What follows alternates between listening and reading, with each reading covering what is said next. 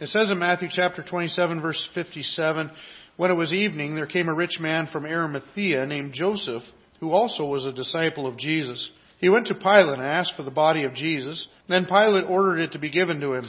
And Joseph took the body and wrapped it in a clean linen shroud and laid it in his own new tomb, which he had cut in the rock. And he rolled a great stone to the entrance of the tomb and went away. Mary Magdalene and the other Mary were there, sitting opposite the tomb. The next day, that is, after the day of preparation, the chief priests and the Pharisees gathered before Pilate and said, "Sir, we remember how that impostor said, while he was still alive, 'After 3 days I will rise.' Therefore, order the tomb to be made secure until the 3rd day, lest his disciples go and steal him away and tell the people he has risen from the dead. And the last fraud will be worse than the first." Pilate said to them, "You have a guard of soldiers. Go make it as secure as you can." So they went and made the tomb secure by sealing the stone and setting a guard. Now after the Sabbath, toward the dawn of the 1st day of the week, Mary Magdalene and the other Mary went to see the tomb. And behold, there was a great earthquake, for an angel of the Lord descended from heaven and came and rolled back the stone and sat on it. His appearance was like lightning, and his clothing white as snow, and for fear of him the guards trembled and became like dead men. But the angel said to the women, "Do not be afraid, for I know you seek Jesus, who was crucified. He is not here, for he has risen, as he said. Come see the place where he lay. Then go quickly and tell his disciples that he has risen from the dead, and behold, he is going before you to Galilee, where you will see him. See, I have told you." So they departed quickly from the tomb with fear and great joy, and ran to tell the disciples, and behold, Jesus met them and said, "Greetings." And they came up and took hold of his feet and worshipped him. Then Jesus said to them, "Do not be afraid. Go and tell my brothers to go to Galilee, and there they will see me." While they were going, behold, some of the guard went into the city and told the chief priests all that had taken place. And when they had assembled with the elders and taken counsel, they gave sufficient sum of money to the soldiers and said, "Tell the people, his disciples came by night and stole him while we were asleep. And if this comes to the governor's ear, we will satisfy him and keep you out of trouble." So they took the money and did as they were directed. And this story has been spread among the Jews to this day. Well, as we come to this passage here this morning, we're looking at a crucial truth to Christianity. In fact, it is the central focus of Christianity, is the death and the resurrection of Jesus Christ. As we look throughout the Bible, we see that the resurrection is the main message of Jesus Christ as we look at the gospel and the ministry of the apostles. In fact, as we look at it here this morning, I'd like to go through several verses that just kind of show the history. You know, as you look at the New Testament is made up of different parts. It's made up of the Gospels, where the apostles tell us about the things that happened in the ministry of Christ. And so they were history as they were written. We also have the epistles, which are instruction about how to conduct ourselves as the Church of Christ and in our lives out in society as individuals in the Church of Christ as well. We have the book of Revelation that tells us about future things, and there's a couple other epistles, 1st and 2nd Thessalonians, that point to some of those things as well. The book of Acts is distinct. The book of Acts is different in that it is also a history book like the Gospels, to be a record of the ongoing ministry of Christ as carried out through his apostles as he founds his church. And so the book of Acts cover the time span that all the epistles were written in. So as we cover the book of Acts, we see not just a statement about the resurrection, but we see that the resurrection was the continual message, the cornerstone message of Christianity from its very beginning, all the way through the ministry of the apostles. And then, of course, it continues to this day. Look at the very beginning in Acts chapter 1. Jesus had told the apostles that they were going to be his witnesses of his resurrection, and they would take that message through all of Jerusalem, all of Judea, on up into Samaria, and to the uttermost parts of the earth. Well, in Acts chapter 1 and verse 22, they're wrestling with the idea of what to do about Judas. Judas had betrayed Christ, and he went out and hung himself, and so now they were down to 11 apostles instead of 12. And so Peter kind of takes the lead, and he says, you know what, we need to replace Judas. We need a 12th apostle. And notice what it says. One of these men must become with us a witness to his resurrection. Notice what the task is. The task is they would be with us as a fellow witness of the resurrection of Jesus Christ. They recognized that they had a specific task by Christ to be a witness to his resurrection as they would proclaim it throughout the world. Acts chapter 2 and verse 24, we find they're at Pentecost and this miraculous event happens and Peter stands up and begins to speak. He says, God raised him up, losing the pains of death because it was not possible for him to be held by it. And so Peter, in his very first message after the coming of the Holy Spirit, focuses on the resurrection of Jesus Christ from the dead.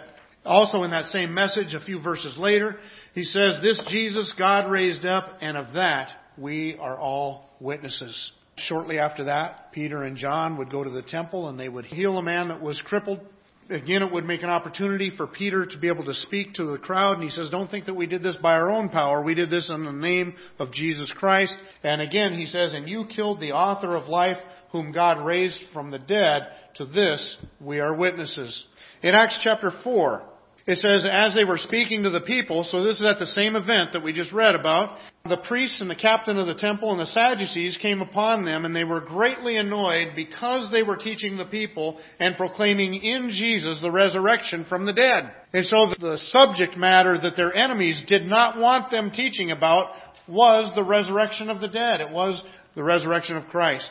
In chapter 4 and verse 10 it says, let it be known to all of you and to all the people of Israel that by the name of Jesus Christ of Nazareth, whom you crucified, whom God raised from the dead, by him this man is standing before you well. And so Peter, they don't want him teaching about the resurrection. So what does Peter tell them? It's because of the resurrection that this guy was healed. It would describe their ministry in Acts chapter 4 and verse 33. It says, with great power the apostles were giving their testimony to the resurrection of the Lord Jesus, and great grace was upon them all. In chapter 5 and verse 30, it says, the God of our fathers raised Jesus, whom you killed by hanging him on a tree. In Acts chapter 10, we find an interesting point in the book of Acts. This is the beginning of a ministry toward the Gentiles. In Acts chapter 10, notice it says in verse 39, it says, we are witnesses of all that he did both in the country of the Jews and in Jerusalem. They put him to death by hanging him on a tree, but God raised him on the third day and made him to appear, not to all the people, but to us who had been chosen by God as witnesses, who ate and drank with him after he had risen from the dead. And then when he'd get up into Antioch, in Acts chapter 13, it says, and though they found in him no guilt worthy of death, they asked Pilate to have him executed. And when they had carried out all that was written of him, they took him down from the tree and laid him in a tomb. But God raised him from the dead, and for many days he appeared to those who had come up with him from Galilee to Jerusalem, who are now his witnesses to the people. And we bring you the good news that what God promised to the fathers, this he has fulfilled to us, their children, in raising Jesus. Acts chapter 17, the Apostle Paul speaks with these philosophers on Mars Hill. And it says, some of the Epicurean and Stoic philosophers also conversed with him, and some said, what does this babbler wish to say? Others said he seems to be a preacher of foreign divinities, because he was preaching Jesus and the resurrection. And then in Acts chapter 23 and verse 6 says, it is with respect to the hope of the resurrection of the dead that I am on trial. And that is when Paul is finally arrested and he's on trial, and he would stand before kings and witness to the resurrection of Jesus Christ. Now the part that I'd like you to remember is that throughout that entire span, the focus of their message was the resurrection of Jesus Christ. Enemies of Christianity rightly discern that if you can dismantle the resurrection, then you destroy Christianity. If it were not for the death and the resurrection of Jesus Christ, you have no Christianity. The church would never have been founded if Jesus didn't rise from the dead.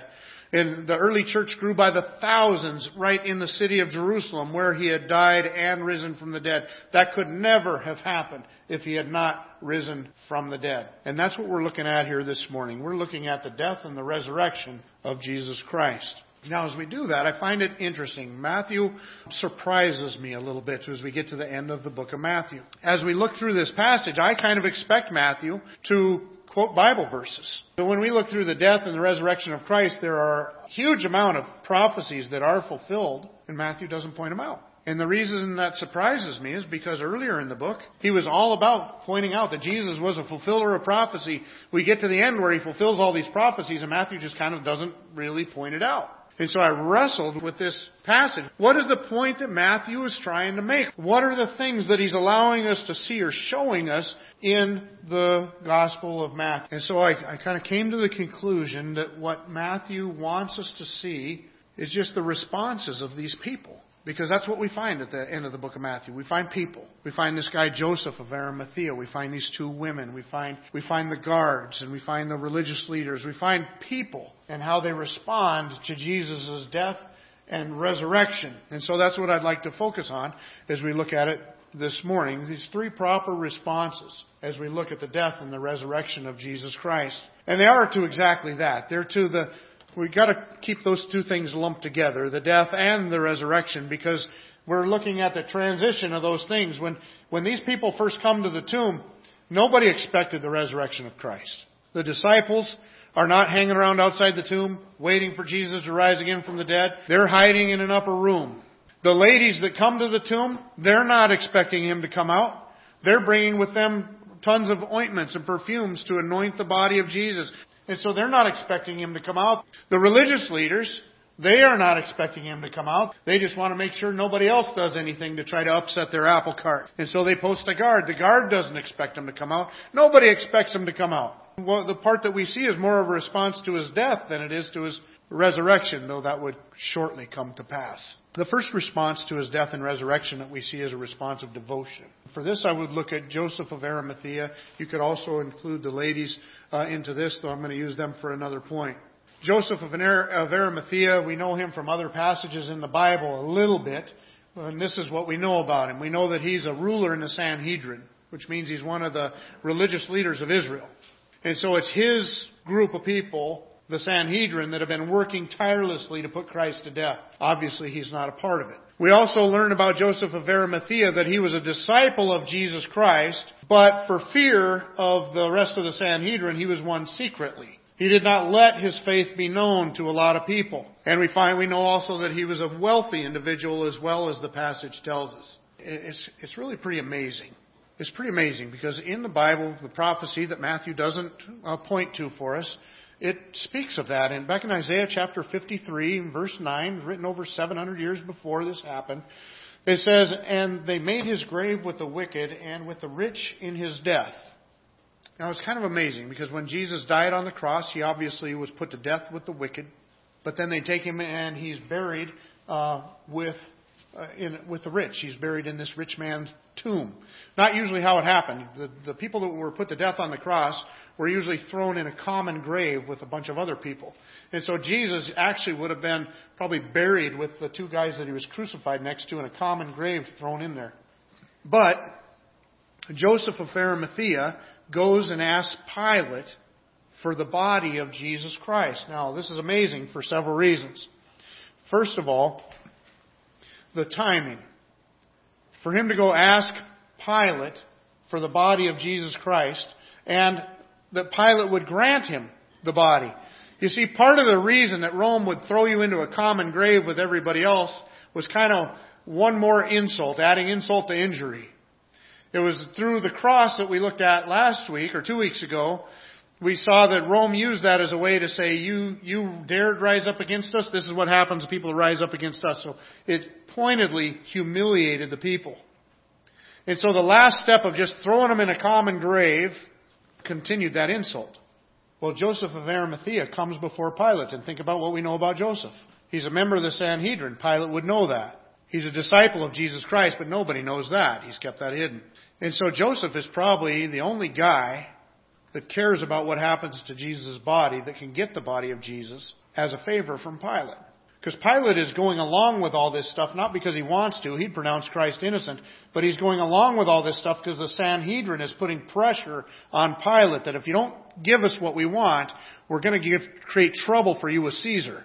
And so as Joseph goes in before Pilate and requests the body of Jesus, Pilate just gives it to him. And so Joseph goes in, and so the timing of all these things to happen fulfills that prophecy that God had given to us through Isaiah. But Joseph of Arimathea, what I really want to focus on is what's happening within him. He's been a secret disciple. Do you know how that's got to feel? That you're trusting in Christ, but you're afraid to let anybody know? You're putting your status above your relationship with Christ. You're putting your finances above your relationship with Christ. You've got to feel not very good about yourself if you're not going to stand up for your Lord and for who you are. And this is no small thing. Jesus said, whoever denies me before men, him will I deny before my Father who is in heaven. And so it's no small thing that he's keeping his discipleship a secret. But just at the right moment, he stands up. He goes into the praetorium, which is Pilate's palace, which would make him unclean for the Sabbath. They're within 3 hours of the Sabbath. That's a big deal. We've seen that in the religious leaders and the members of the Sanhedrin. Then not only that, he takes the body of Jesus and takes it to bury it. He's touched a dead body, and that also makes him unclean before the Sabbath. And so now all of a sudden, Joseph of Arimathea, who's been secretively everything, now he's stepping up. And he's not alone. If you read, I think it was in the Gospel of John, you find that he's not alone. Nicodemus also goes with him. Now, what do we know of Nicodemus? We know in John chapter 3, Nicodemus came to Jesus, and it says he came to him at night. Why? Because he didn't want the rest of the Sanhedrin to know he was going. He was a member of that too. In fact, Jesus would refer to Nicodemus as the teacher in Israel when he responded back to him. Nicodemus would come to Jesus at night and say, we know that you're come from God because nobody can do the works you're doing unless God be with him. And then we don't know too much more about Nicodemus other than he's the one that gets to hear John 3:16 for the very first time. It's in that conversation. And it appears that Nicodemus came to Christ. And then at the very end, we find Nicodemus going with Joseph of Arimathea to handle the body of Jesus and to treat it properly at this time. And so now think about the context of all this. All of the people that have followed Christ for 3.5 years have forsaken their fishing nets and their tax collecting booths and their occupation and gone and followed Christ for 3.5 years. The ones that have been there to see all the miracles and hear all the teaching and all that stuff.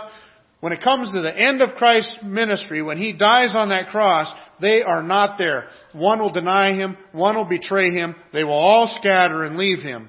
And these two guys who've denied Him since they've known Him, will step up. Isn't that awesome? The ones that have been stepping up in Christ's whole entire ministry and been willing to, even at times, to say, you know what, let's go die with Him. At least we'll die with Him. Even those ones of courage, when they would cower and fall away, these two that had been cowards will all of a sudden step up and be counted among the believers. And their stepping up even happens at just the right time that they get to be a part of fulfilling prophecy. Even though they don't anticipate His rising from the dead, they want to treat His body properly. They want to show honor and respect. They're devoted.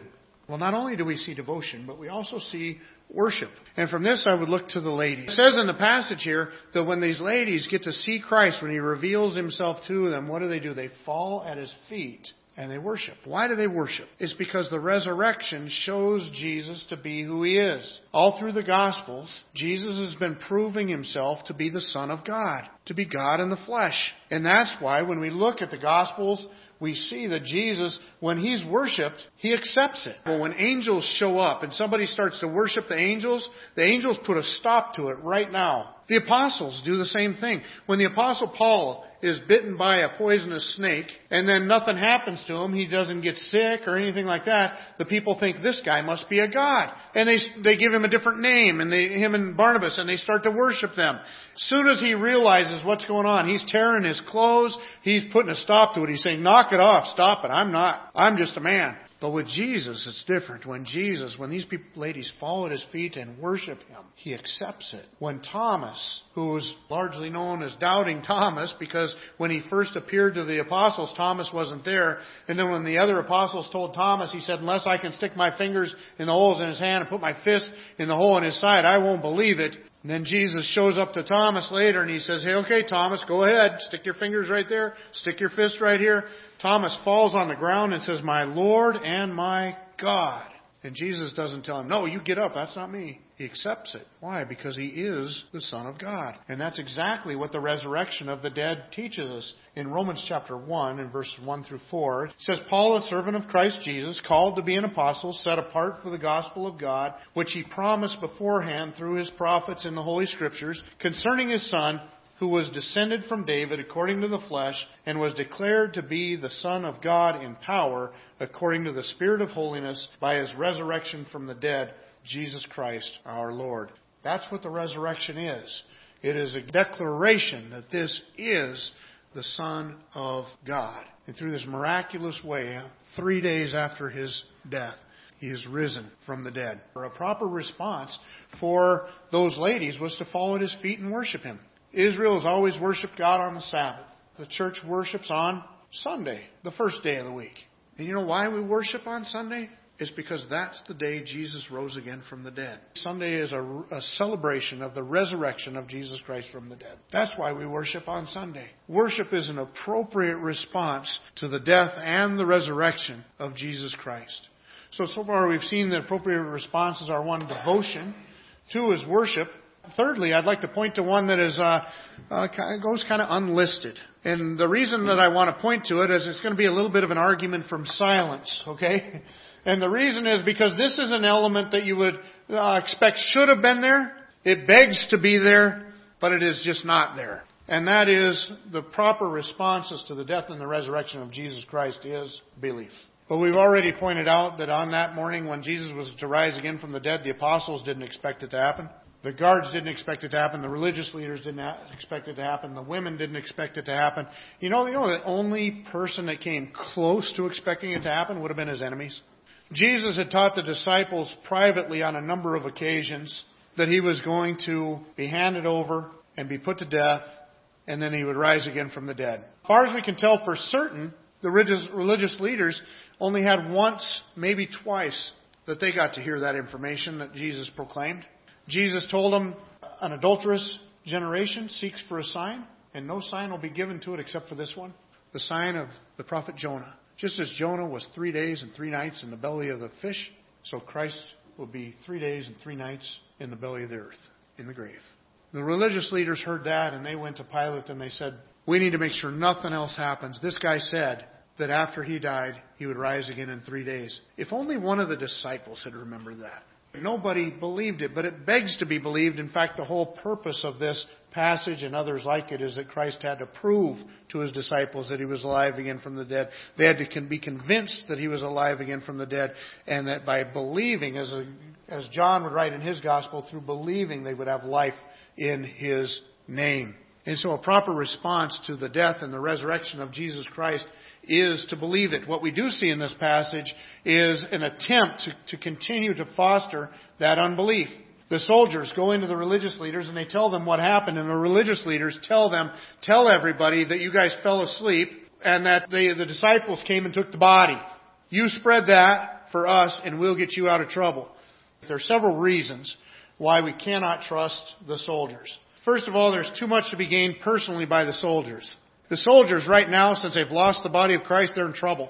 And a penalty like that for that could be as much as their own life. If they say they fell asleep, that doesn't get them out of that trouble. They're still in that trouble. But here's what the deal is they're in trouble if this gets to Pilate, so they go to the religious leaders instead of to Pilate. The religious leaders tell them, if you say what we want you to say, we'll do 2 things. We're going to pay you a large sum of money, and secondly, we're going to get you out of trouble with Pilate. They do have that ability. There's too much in it for them. Now, secondly, removing that stone without waking up the soldiers, I think it's got to be nigh to impossible. They probably had about a dozen soldiers there when you look at what Pilate allowed them to take. And in fact, they would have had a dozen soldiers, and they would have had a few watches of the night, and the watches were broken into 3 hours. So they only had each soldier only had to stay awake for 3 hours at a time. Other than that, you could sleep. And they would have, with 12 soldiers, you'd have multiple soldiers for each shift of the night. And so it wouldn't be hard for them to stay awake. There was a large stone that was put there. In fact, the ladies, if you read other Gospels, it says when they're on their way to anoint the body of Jesus, they're discussing among themselves, who are we going to get to move the stone for us? And so they got this large stone. If you can picture this group of disciples tiptoeing up amongst sleeping soldiers, some of whom may even be leaning against the stone, and get that stone moved out of the way in order to get Jesus out of there. If you can imagine them being able to get the stone out of the way and Jesus out without making enough of a ruckus to wake some soldiers who are supposed to be trying to stay awake, I find that very hard to believe. Also, if they were asleep, this is the one I love the best. How do you know? The soldiers, when you think about it, they can logically, if they did fall asleep and they wake up and the body is gone, what do they know? They know we went to sleep. They don't know anything else. Also, it says, though they should have No one was anticipating the resurrection. So in other words, this is a part where we look at the apostles. What were the apostles doing? They were hiding in fear. They weren't anticipating the resurrection of Jesus Christ. In the days after this, some of the apostles are going to say, you know what, I'm going back to fishing. They're deflated. When Jesus walks along the road to Emmaus with two disciples and he says, why are you guys so troubled? They said, where have you been? We thought this was the guy, but they killed him. They're not trying to extend things. And then lastly, what good is a dead Messiah? You see, if Jesus is dead, and they were expecting that He was the Messiah that would come and set up the kingdom, if He's dead and not going to rise again, then the kingdom is over. He wasn't the Messiah. We got to wait for the right guy, whatever. But a dead Messiah doesn't do anybody any good. And so for these guys to have this, to go and steal the body, to say that He rose again from the dead, even though He didn't, doesn't make any sense to me at all. Now, if we saw after that in their life, if we saw them having these great big ministries and drawing great big crowds and taking offerings with 5-gallon buckets and in other words, achieving some financial prosperity for themselves, achieving some position of power for themselves, in some way being benefited by this lie, then you could say, okay, maybe they did it in order to gain this advantage. But what do we see in the disciples' life? The apostles' life, they didn't gain any advantage through the news of the resurrection of Jesus Christ. They become hunted people. They become people that are arrested. They become people that are tortured and put to death in violent ways. They didn't gain anything positive from their experience. In fact, the Apostle Paul, when he deals with that in 1 Corinthians chapter 15, he says, and if Christ has not been raised, then our preaching was in vain. Your faith is vain. We are even found to be misrepresenting God because we testified about God that He raised Christ whom He did not raise, if it is the truth that the dead are not raised. For if the dead are not raised, then not even Christ has been raised. And if Christ has not been raised, your faith is futile. You are still in your sins. Then those also who have fallen asleep in Christ have perished. If in Christ we have hope in this life only, we are of all people most to be pitied. In 2 Corinthians, the apostle would list all these horrible things that happened to him. He was beaten with rods. He was beaten by the Jews, that 40-1 on 5 different occasions. He was stoned on different occasions and left for dead. He was hunted. He was pursued. And all these things that happened to him because he would not shut up about the resurrection of Jesus Christ. Well, he asks in 1 Corinthians 15, he says, why are we in danger every hour? I protest, brothers, by my pride in you, which I have in Christ Jesus our Lord. I die every day. What do I gain if, humanly speaking, I fought with beasts at Ephesus? If the dead are not raised, let us eat and drink, for tomorrow we die. Do you see what the Apostle Paul is saying? He's saying, because I have been a faithful testimony to the resurrection of Jesus Christ from the dead, people have hunted me, pursued me, the one time he was lowered in a basket outside a wall to be able to get out of town safely because they were after him. He says, I go through this kind of stuff every day. And if there's no resurrection from the dead, if Jesus didn't rise again from the dead, then that's all for nothing. He's saying, if I wasn't completely convinced that Jesus rose again from the dead, then I would tell you this would be my life philosophy. Let's eat and drink because tomorrow we die. In other words, live life for now because now is what you have. The Apostle Paul was willing to completely sacrifice the now. I die every day for what lied ahead. And what lied ahead is only a reality because of the resurrection of Jesus Christ from the dead. We should respond to the resurrection of Jesus Christ with a level of devotion and a level of worship because this does declare Him to be the Son of God. We should respond in belief. There is more than enough evidence to show us that these things are true, that Jesus Christ is in fact the Son of God.